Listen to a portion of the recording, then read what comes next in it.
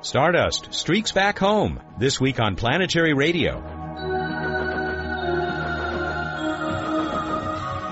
Welcome to Public Radio's travel show that takes you to the final frontier and sometimes back to Earth. The Stardust mission was gloriously completed early on the morning of January 15 when a 100-pound sample return capsule touched down in the Utah desert. We'll have special coverage along with an introduction to your opportunity to participate through the Stardust at Home project. All that and our regular visits with Emily and Bruce, too. Stardust tops our space news naturally, but just as one probe returns home, another is ready to leave. The New Horizons mission may be on its way to Pluto and the Kuiper Belt by the time you hear this. Our own Bruce Betts is attending the launch at the Kennedy Space Center. We'll get a report from him next week. In the meantime, you can get the latest on both these missions at planetary.org. You'll also find an update on the Mars rover Opportunity, still suffering from a problem with its robotic arm, but taking some great pictures. Speaking of pictures, Emily knows how to catch some of that shy and retiring planet Venus. I'll be back to begin our Stardust coverage in a minute.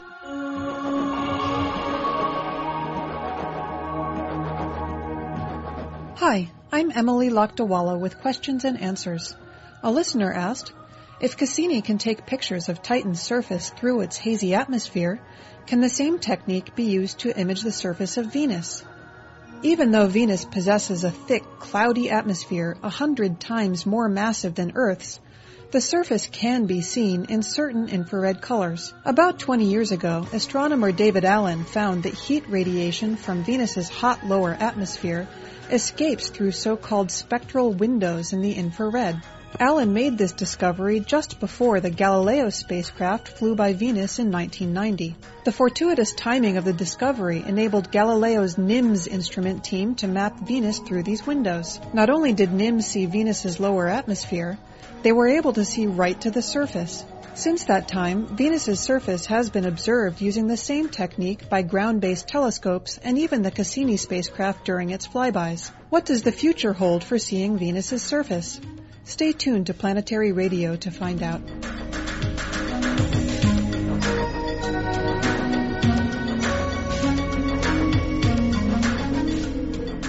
Did you see it?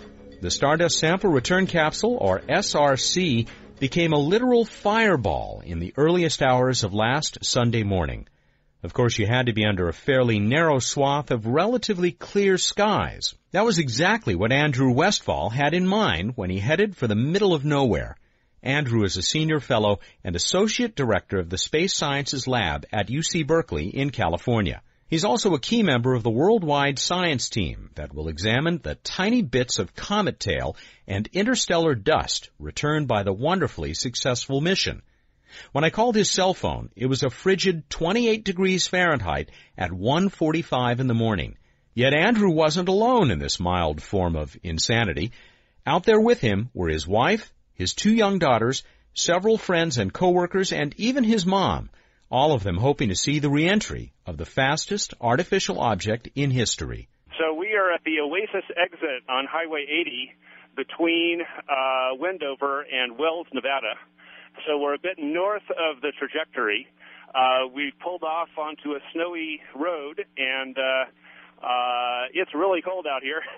I bet. And we've managed to find ourselves a clear patch of sky, which is the biggest patch of clear sky we've seen in a couple of days. And so we're just hoping that it's going to hold for the next few minutes, long enough for us to be able to see the reentry. And you said it was snowing there just minutes ago? Yeah, so just 5 miles up the road, it was snowing like a blizzard. So we're hoping that doesn't catch up with us. Hey, Andrew, I don't want to keep you from your cameras there or anything. No, we're all set up. My mom is running the camera. Oh, that's great. Yeah, and so we're just going to take continuous pictures and see what we get. So right now we're just waiting. Give us a preview. I mean, we're going to talk more at length about this topic of Stardust at Home in the coming weeks. But tell us a little bit about what this project is going to do, and how it's basically going to allow just about anybody who has a computer and an internet connection to become involved with this project. Yeah, so, what we're going to be doing is Stardust is going to be bringing back not only the first samples of material from a comet, and the very first samples of material from a planetary body from beyond the moon, but it's also going to be bringing back the very first contemporary interstellar dust grains. So it's also basically getting a sample of the galaxy for the very first time. Nobody has ever had contemporary interstellar dust grain in the lab to study, and we don't even know what the typical interstellar dust grain looks like. So we're really excited about the prospect of getting this first collection of these dust grains. And sorry if I'm not speaking very clearly. It's cold out here. It's quite all right. So anyway, the problem that we have, the challenge is before we can even start analyzing these things, we're going to have to find them in the Stardust collector. And the particles are tiny, and they make very tiny little tracks in the aerogel when they enter the aerogel. And in order to be able to see them at all, we have to be able to image them in a high magnification microscope. And the challenge is that the area that they're distributed over is huge. It's vast on the scale of these particles. And so we have to look through more than 1 million fields of view in a microscope to be able to find these particles. And that's just way beyond the resources of any research group. And so this is really a project born out of desperation, frankly.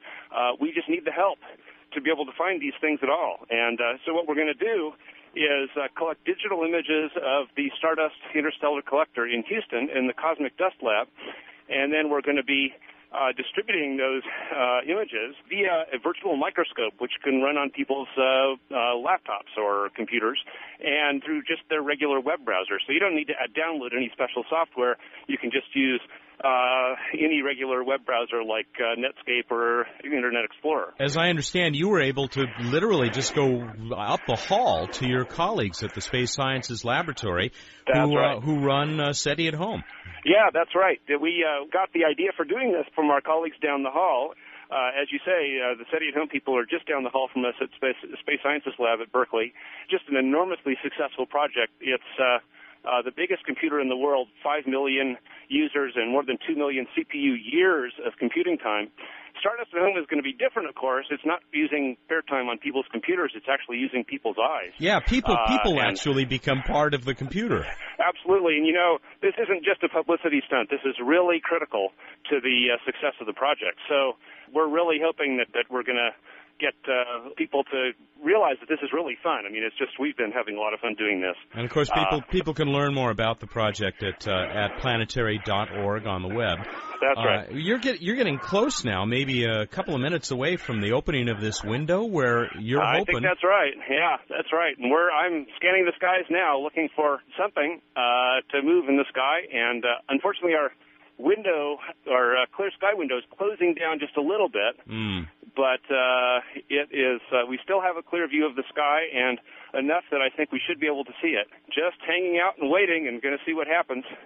Now I'm standing next to my daughter Teresa, who is keeping a close eye on this too. Teresa, you want to say hi? No, she's too cold. No. No, I guess she's not. She's sitting on the hood of the car in her sleeping bag, along with her little sister Laura. And probably just a bit warmer than you are. Just a little bit. That's right. That's right. As I understand it, there really is not much more. You're not expecting anyway much more than a handful of these tiny particles. That's right. Just a few dozen. We estimate. Well, it's not our estimate actually. It's an estimate made by Marcus Landgraf. That we should see something like 45 of these interstellar dust particles. So it's a very precious set of dust grains, and we are going to have to be incredibly careful with them before we do anything with them. They're really a unique set of samples. Now, excuse me, just a minute. Sure. You go ahead and start the pictures. Yeah, no, this is fine. Why don't you just start here? Yeah. All right. So I'm sorry. That's quite all right. No, break away whenever you need to, and we'll just listen in as we're now approaching 156, which is roughly when you're hoping to see this capsule streak across the sky. Yeah, faster than any other man-made object has ever returned to Earth. Yeah, and we're looking. We don't see it yet, but we're scanning. And even though this thing is closed down quite a lot, it's still a lot bigger than any clear space of sky that we've seen today. So we feel very lucky that we're getting anything at all. Well, we're going to hang in there with you for a few more minutes at least. Right. Tell us, you will also be working with these particles once they are found with the help of who knows how many thousands or tens of thousands of people? Yeah, that's right. We're going to be working down in Houston with my colleague Christopher Sneed, preparing samples for the community, along with other people from other institutions like Lawrence Livermore National Lab. And so it's going to be a big effort preparing all these samples in various forms for all the various kinds of analytical techniques that are going to be applied to the cometary grains. The interstellar dust grains are going to be that's going to be like, wow, there it goes. Whoa! Hey! Oh my God, it's spectacular. There's a bright luminous trail behind it. It's kind of a yellowish color. And it's slewing across the sky. It's about to go behind a cloud. And there it went behind a cloud. Now we can't see it, but we still see the luminous trail behind it. And now if we look further downstream, we may not see it again. It depends on whether there are any holes in the cloud downstream of where we are. But, wow. Okay, and we're going to keep our ears open for the sonic boom. We're in a place where we should be able to see it. What's that? I wasn't watching the time, but I think it should be in about 3 minutes after this. We'll try to keep quiet around then. And that was just about 1:57.5, I think, that you went wild there. Maybe, Matt, if you can watch the time for us, that would be great. Yeah, you're coming up on 1 minute here. So real fireball, huh? That was amazing. Yeah. That was amazing. Okay, now I'm keeping an eye out for downstream, but I'm not too optimistic. I don't see too many holes down there. Oh, Westfall. I'm Bill Wilcox. I designed the heat shield. Oh, okay. Right. I'm over in Chicago. Just by coincidence, Bill Wilcox, who designed the heat shield, is right here. Oh, no kidding. We're on the phone with Planetary Radio. Do you want to say something? Oh. The Planetary Society. Hang on just a second. Okay. Hi, it looked great, and it was trailing. You heard the description as it went over, and we're waiting for the sonic boom. Yeah, which we think, Bill, may be only about a minute away. Bill, okay. That's pretty good getting to see your handiwork as it actually does its job of protecting those samples.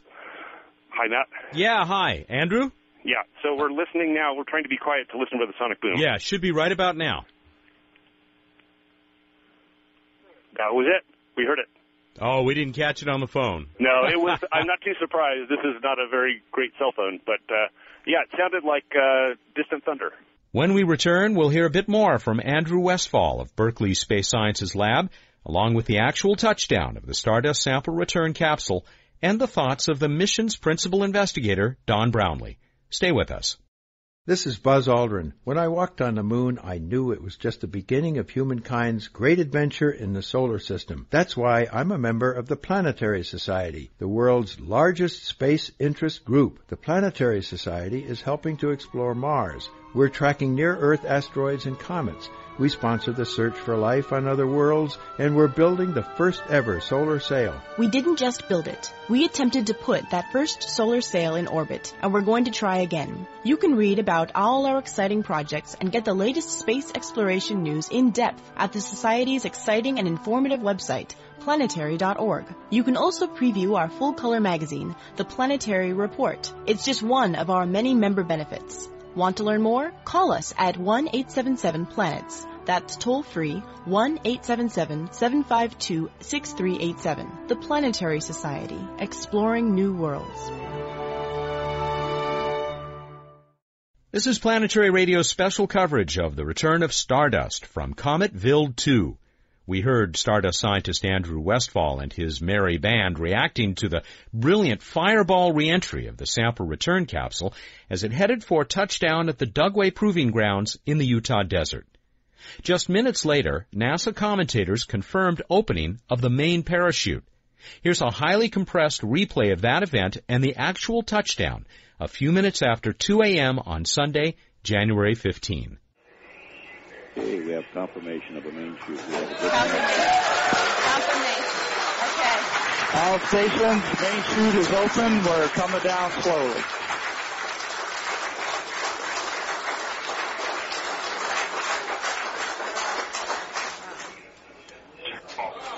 All stations, we have touchdown.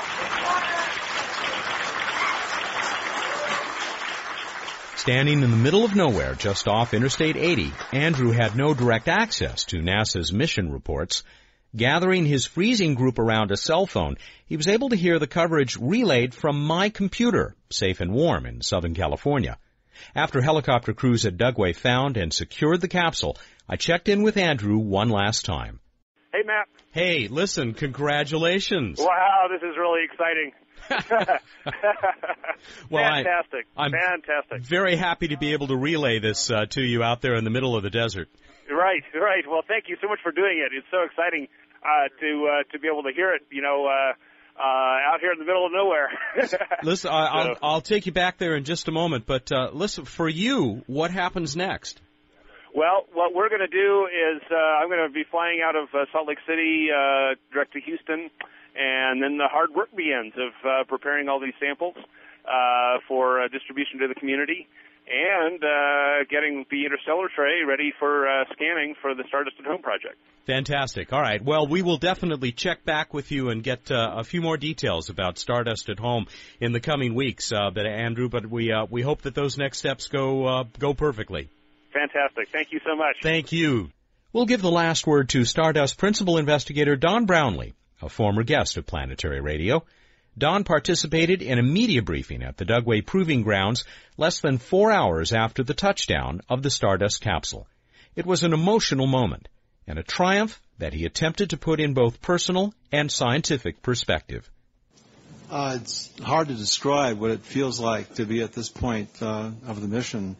We traveled almost 3 billion miles in space. We visited a comet, grabbed a piece of it, and it landed here this morning. It's an incredible thrill. It's very emotional. That's the first time I've seen a picture of the capsule sitting out in the mud, and I almost got a tear to my eye. We did this mission to collect the most primitive materials we could in the solar system. I mean, we went to a comet that formed at the edge of the solar system.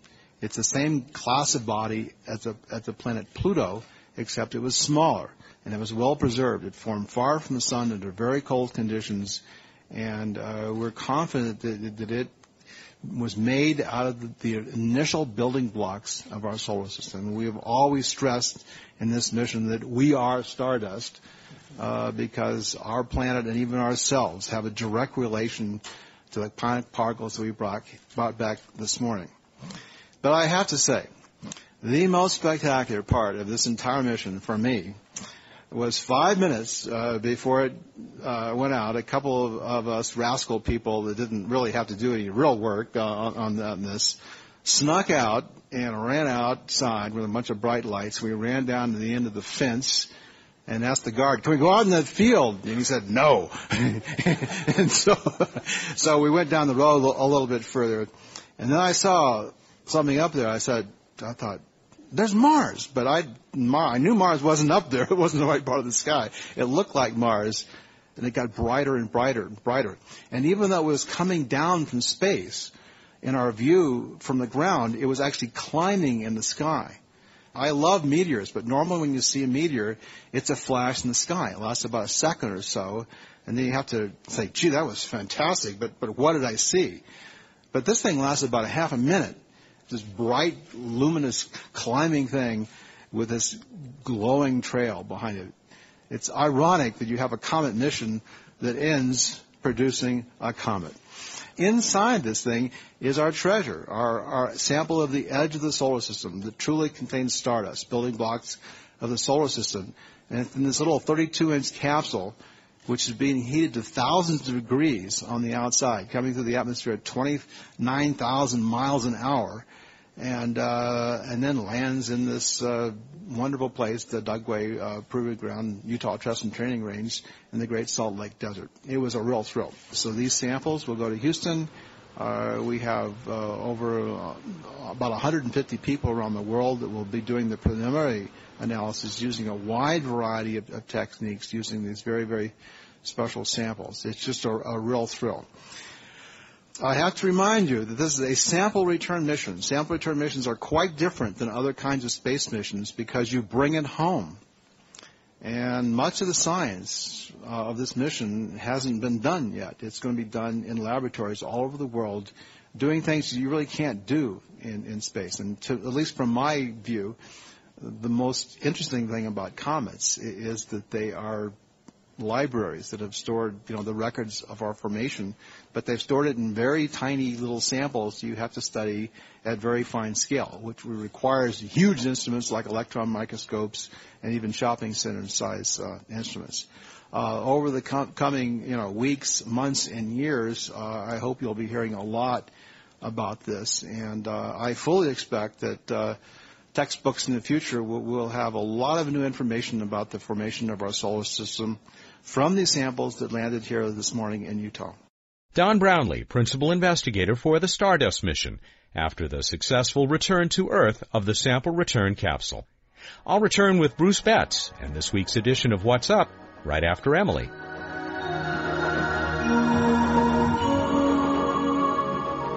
I'm Emily Lakdawala, back with Q&A.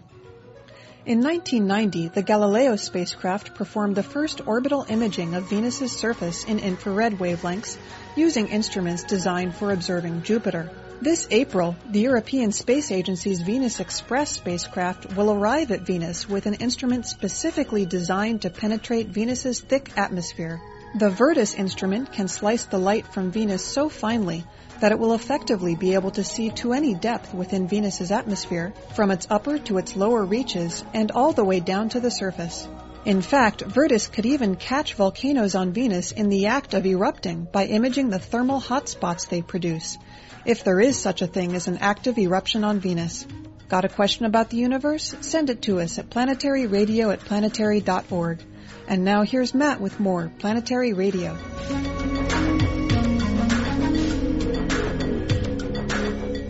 Time for What's Up on Planetary Radio. We are joined by the Director of Projects for the Planetary Society, Dr. Bruce Betts, and he and I have something deeply in common today.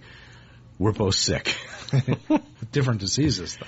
Yeah, I don't know. You seem to be more on the road to recovery, so I think I'm sicker than you are. No, I am definitely sicker than you are. Are you serious? Do you still have a fever? Because I don't have a fever. Sure. Oh, yeah, you're such a liar. Let me feel your forehead. Get away from me. All right, what do you have for us? All right, I'm fine.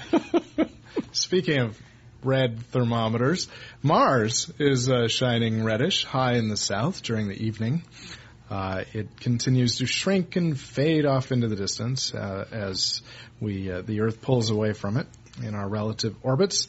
Jupiter is the really bright-looking star-like object shining in the southeast before and during dawn. And Saturn is rising. Saturn's really nice right now. It's rising in the east-northeast, right around sunset.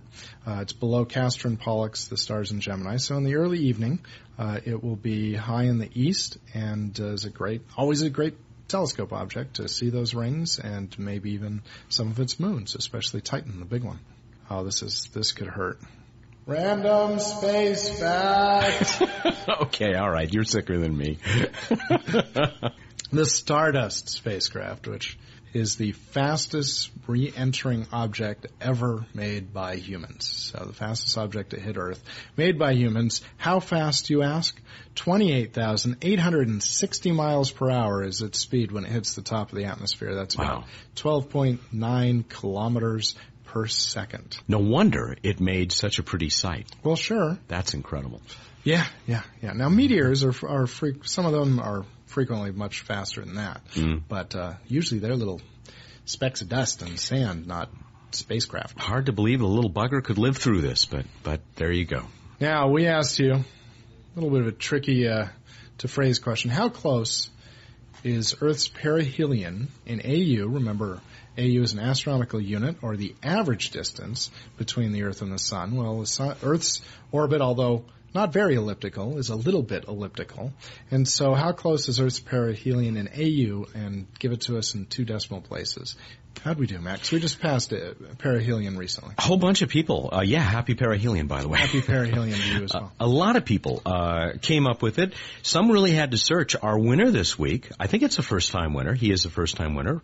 Reverend Brent Livingood. I don't know if it's Livingood or Living Good. We'll go with Living Good. But the Reverend has been entering the contest for a while, and his name came up this time.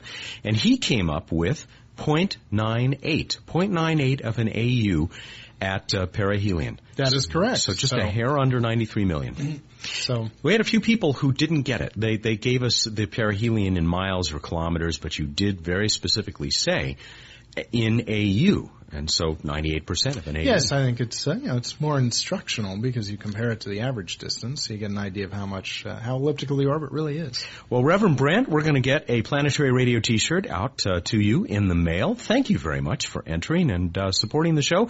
And the rest of you, keep at it. Keep trying. We're going to get around to everybody eventually. We're trying. I think we should give a new prize away this week. Oh, why don't we? Yeah, can we do that? I think you should fix dinner for people. Okay. Oh, but you're sick. Yeah, I don't know if they want me touching it. Instead, we give them one of our brand new Explorer's Guide to Mars posters. Oh, those are very cool. Let's do that. Very cool. You've got a beautiful map of Mars in the middle, and then surrounding it on the poster, all sorts of clever and wonderful information and pictures about Mars exploration. This is like a second edition of this poster, isn't it? This is actually the third edition. Third edition. And I've been involved with the last two, these last couple, and this is my favorite. Excellent. Okay, then that's what we'll give away to someone who correctly answers this question. And then is randomly selected as the winner. It's a little hard to phrase, so bear with me. Which planet in our solar system has the second highest gravity at its surface? Or in the case of the gas giants, the gravity at, say, 1 bar of pressure. So roughly 1 atmosphere, Earth's atmosphere. Equivalent to sea level on Earth. Yeah. Okay, yeah. Got it. Yeah, so that's trickiness, those pesky gas giants. So which planet has the second highest? I'll tell you, Jupiter has the highest. What's the second highest? And where this gets a little screwy is that, remember, gravity is a function of both distance and also mass. And so it ties into the density of the planet and things like that. So it's not entirely obvious because the big planets, you get farther away and the gravity's less, but they have more mass, so the gravity's more. So who's going to win? You tell us. Tell them how to win.